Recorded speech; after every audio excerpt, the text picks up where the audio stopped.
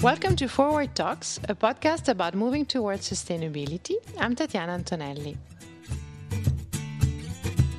I'm really delighted to have Jan Borgstede on our show today. He's a Swiss entrepreneur turned philanthropist who started the Womanity Foundation in 2005 with a focus on empowering women in countries such as Afghanistan, Brazil, India, and the Middle East and North Africa. But what was really interesting, perhaps even powerful, is a realization he had even before he was a teenager. I wanted to become a priest when I was young. So it was, there was this, behind, I think, everything, there is a spiritual quest in the sense of going back to the point I was saying earlier, it's the meaning of life. It's great. It's a nice office here, but is there more to life than that? That's very deep. How old were you when you started asking these questions? 12, 13. And who was answering these questions for you? Nobody. I studied religion. So I studied Zoroastrianism. I remember at the time I studied many different religions from, Buddhism, Judaism. And, I was on a quest to try to understand, what I wanted to do also with my life. I think I always felt the sense that I needed to do something just bigger than just, I come from an entrepreneurial family. So we've always been in business. So that was kind of the motto of the environment in which I lived. But I had a longing for something else. Jan is an entrepreneur at heart. He started his first company almost immediately after graduating in the US. It was the beginning of the internet. So it was really, me and two friends, we decided to launch like a web design company. And we ended up winning the website of Swiss, the airline. So that's what really launched our company. And then the company grew and we ended up selling it to one of the big French listed company, like an IT company. Then I went to London and I worked for a venture capital fund. And within the VC fund, I launched another IT company, IT/internet company. And that's when the bubble burst too. So it was interesting time to see also a lot of money, very similar to what's happening now. True. A lot of money being thrown at a lot of company and a lot of business model tested, not tested, but I remember we received £3 million at the time on the back of on an envelope business plan, so it's just, and the whole thing fell apart afterwards, so I saw the highs and the lows. What stands out in Jan's story is the fact that just because he was successful in the corporate world and being an entrepreneur, it didn't stop him from re-examining his larger purpose. To be able to have the realizations at 12 that most of us take a lifetime to understand, and then to power that into a foundation that is providing a genuine platform for companies and initiatives to help empower women and people. I was part of this thing called YPO, which is Young President Organization. I ended up in Morocco and I met a lot of NGOs. And I saw one NGO that focused on child labor and single mother. And we decided to start a program there. What was the first thing you had to do? Because, coming from the business world, that's great to bring that experience. But then how do you enter the world of the NGOs and charities? How difficult is it when you were still based in the UK at that time, I imagine? Look, I think the first thing I've learned, and I say it now, but it's to have humility, that you don't know. You think you come in and you have the answers. And in the social sector, sometimes the issues are much more complicated than what you think, I give you an example. The first program we had was about sending back to their families and to school girls who were employed as little maids. And we started doing that. And then we realized that some parents were sending their daughters and coming to us saying, "Oh, can I give me a monthly allowance because I would bring back my daughters." So sometimes you think you solve a problem, but you end up creating a bigger problem. So, the point is that it's much more complex, as I said earlier, than just saying, "Okay, that's a problem, that's a solution."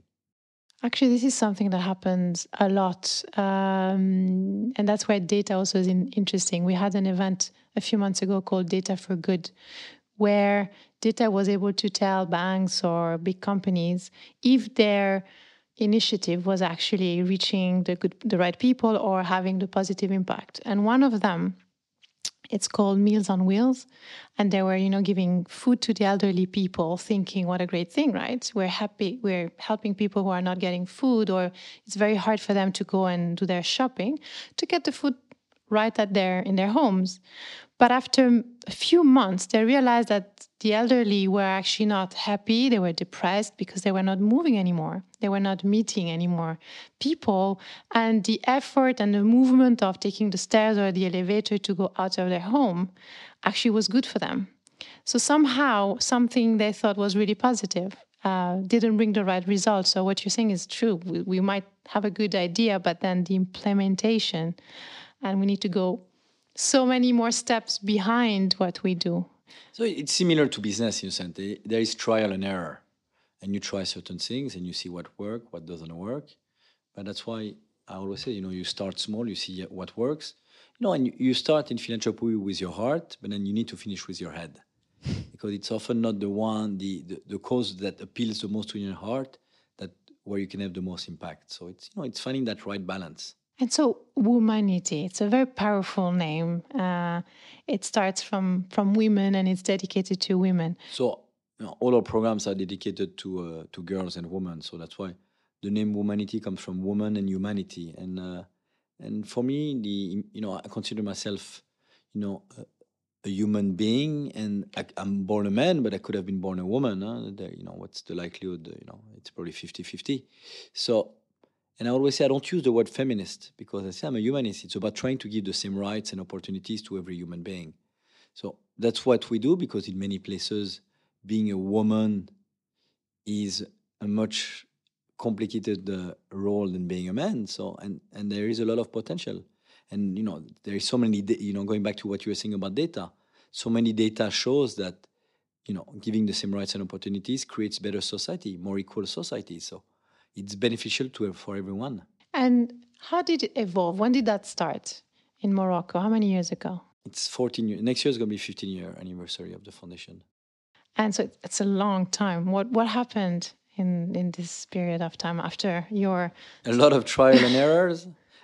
What has happened is I think it's similar. I'm still an entrepreneur and I still run business, and I see it, you get better at things by doing it.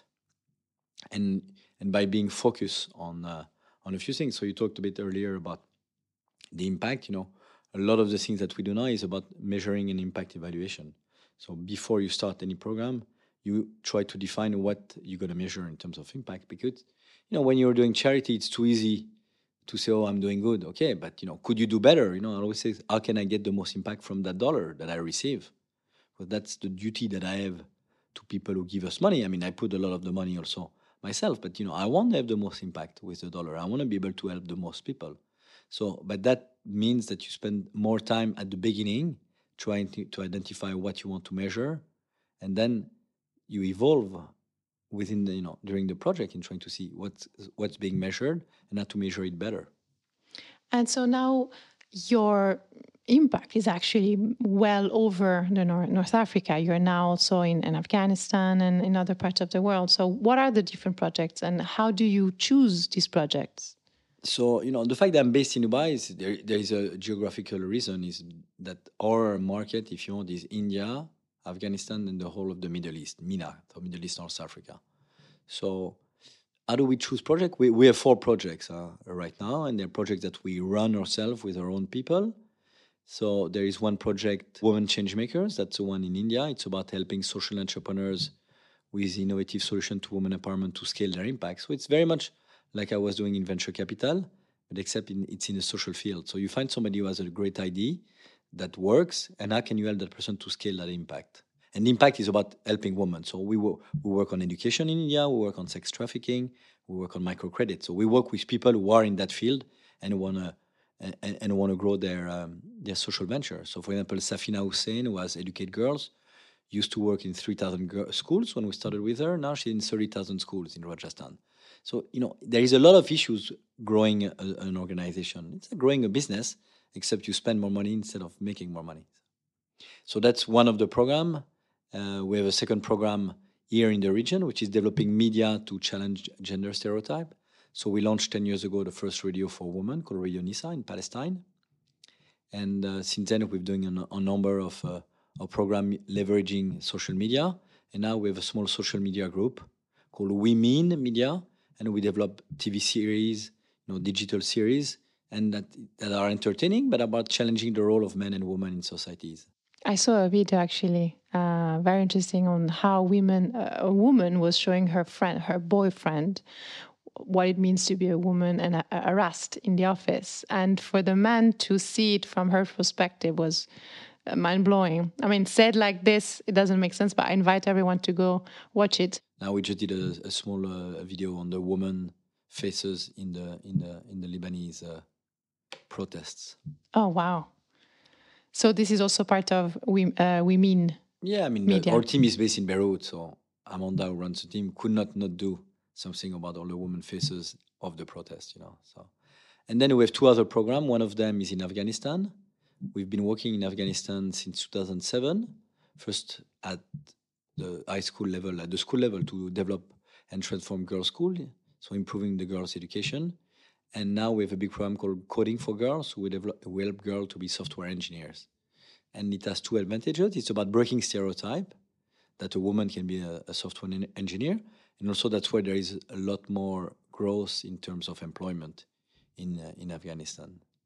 And the last program that we have is an award that find the best innovation in terms of violence against women, because violence against women is something that transcends developing in developed countries. You know, it happens in France, it happens in India, it happens everywhere. True. I've seen some data again on what happens in Europe, and it's quite frightening. 60,000 rapes in France per year. You know. When you talk about innovation in this case, what could it be? So innovation, for example, we last year we gave an award to two NGOs applied together. One that has something, like I said, innovative, and the other one that wants to replicate it. So we gave it was about urban safety. How can you create urban environment that are safer for women? You know, there are cities like Delhi where women don't go out at night because of the risk of being harassed and mainly raped. So we gave this award to two NGOs, one from South Africa, one from India, called Safety Pin. They developed like an app where you could see where there's been like rape, where there's been attacked. You know, what are the closest police stations. So, and it's something that it's a bit like Uber. It nourishes himself with more data that user can post. So it's about you can see where you should go or shouldn't go. So it's community based. People Exactly. can actually participate. Exactly. And when did you launch this? That was part of the award. So it's two organizations. So okay, one from India and one from South Africa. Talking about phones and technology, and somehow this already implies that women have a phone and a smartphone. What happens, for example, with women with no phone? Look, if you look at India and the rollout of 3, 4, 5G, and also the price of phone, they're really coming out with a cheap phone with social media, with data. So we are not far away from having a society where 80-90%, even in rural villages, will have phones. So because first of all, you have to be born, because there is a lot of selective abortion in India. So where they would rather have a boy than a girl. So first of all, if you pass that as a woman, and then somebody was telling me the other day that a lot of people in India were telling them that having a daughter is like putting water on your neighbor's garden, because all the water your daughter will end up in the family of somebody else. So all that money that you invest, you're investing it for somebody else. So the point I'm trying to make is we need to change mentalities, and for people to understand that we can't think like that. Having boys are not more important than girls, and we won't create a good society by doing that. They're talking that in 2030, I think there will be 50 million women missing in India due to selective abortion. So what does it mean? There will be 50 million men without a wife. So a lot of frustration. So we're creating a vicious circle. This is what is happening now in China, where Same thing in it's a big problem of depression and frustration and other, even violence between men for that. Do you have people who changed the way you work today, or who inspired you? Yeah, many people who inspire me. I spoke to one of them today. He's a guy called Jean-Claude Biver. He's the CEO of he was CEO of watches for LVMH. He's the guy who changed. He started Blancpain, he took over Blancpain, then he took Hublot. He made Hublot what Hublot was, and then ended up selling it to LVMH. And he's somebody who inspires me, because He believes in people. He's very, he's very busy, but he always has time for people. He's very respectful and he believes in people. And he believed in me when I launched the foundation. He was my first sponsor, and he really said, "Okay, Jan, go ahead." And I spoke to him today about something else, and those are the people that I want to work with, because those are people who are human at the end of the day. They're very busy, they're CEOs, but they always have that human touch. And I see too many people who are too busy and don't have and have lost that human touch. So here is, somebody that, I think about him because I spoke to him today, but there are quite a few people that have been inspired me along my life. But for me, it's about, you get along with somebody, it's a feeling, we're all energy at the end of the day. So True.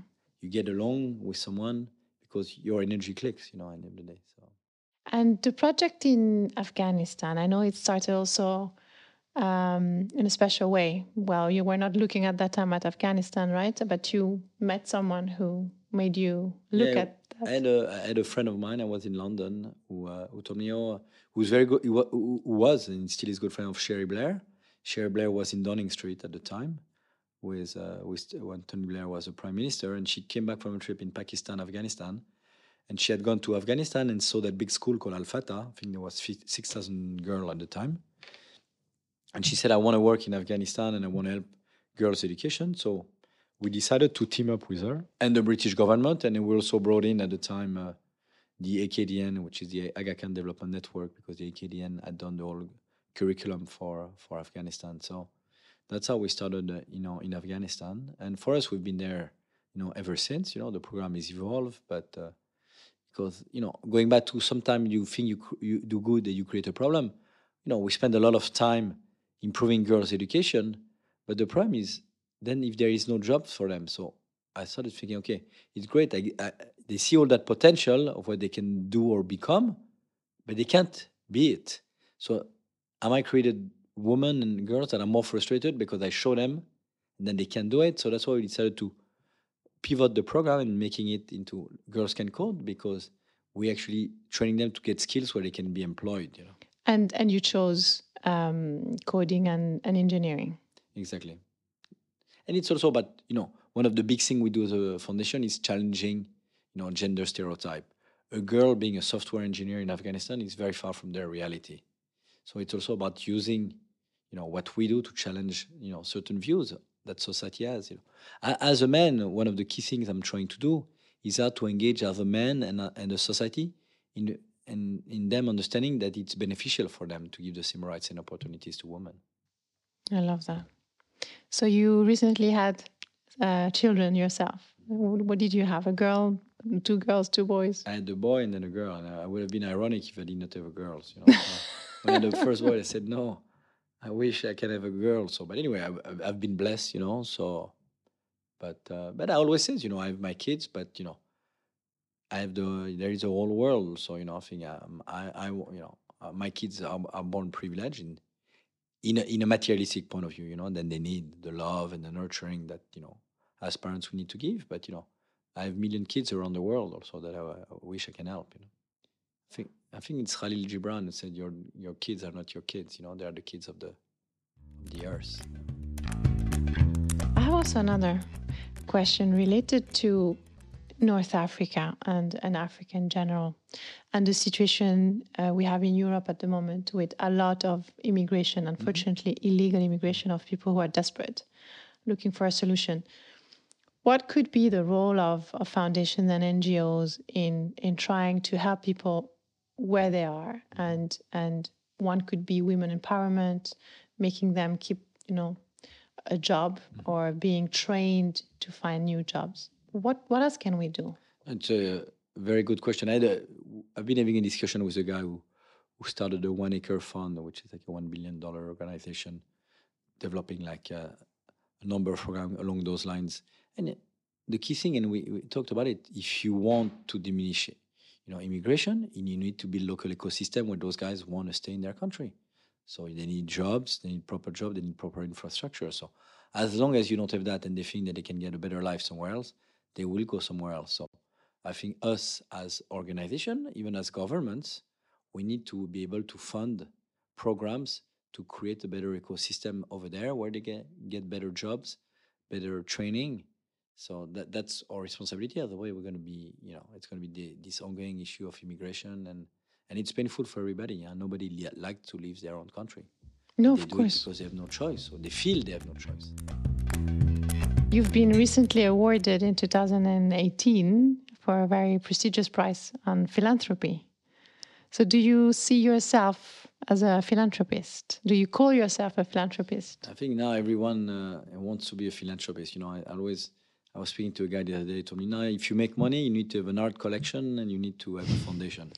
So I'm a social activist, I feel responsible to be able to do something to improve the world in which we live. Especially, I believe I'm very fortunate as a human being, and so if I had that chance, it comes with a prize to be able and the will to do something. And going back to your teenagerhood, where you were asking yourself all those questions, were you able to somehow find a way to answer those questions? It's a journey. It's a work in progress. So, I know that I want to do things. That I want to try to create a better world, but also being a better person. So there is also inner development. So it's a balance between the two.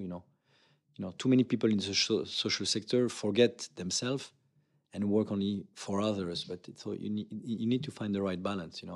I work with some guys who've started a foundation because there are too many social entrepreneurs who burn out because they don't respect also themselves. You need to respect yourself, take time for yourself, and it's inner development, I believe.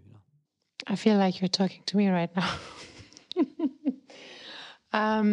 So what would be your advice for social entrepreneurs? There are many things, small tools to be able to do so. Take time to breathe, maybe do some meditation. Take time for yourself.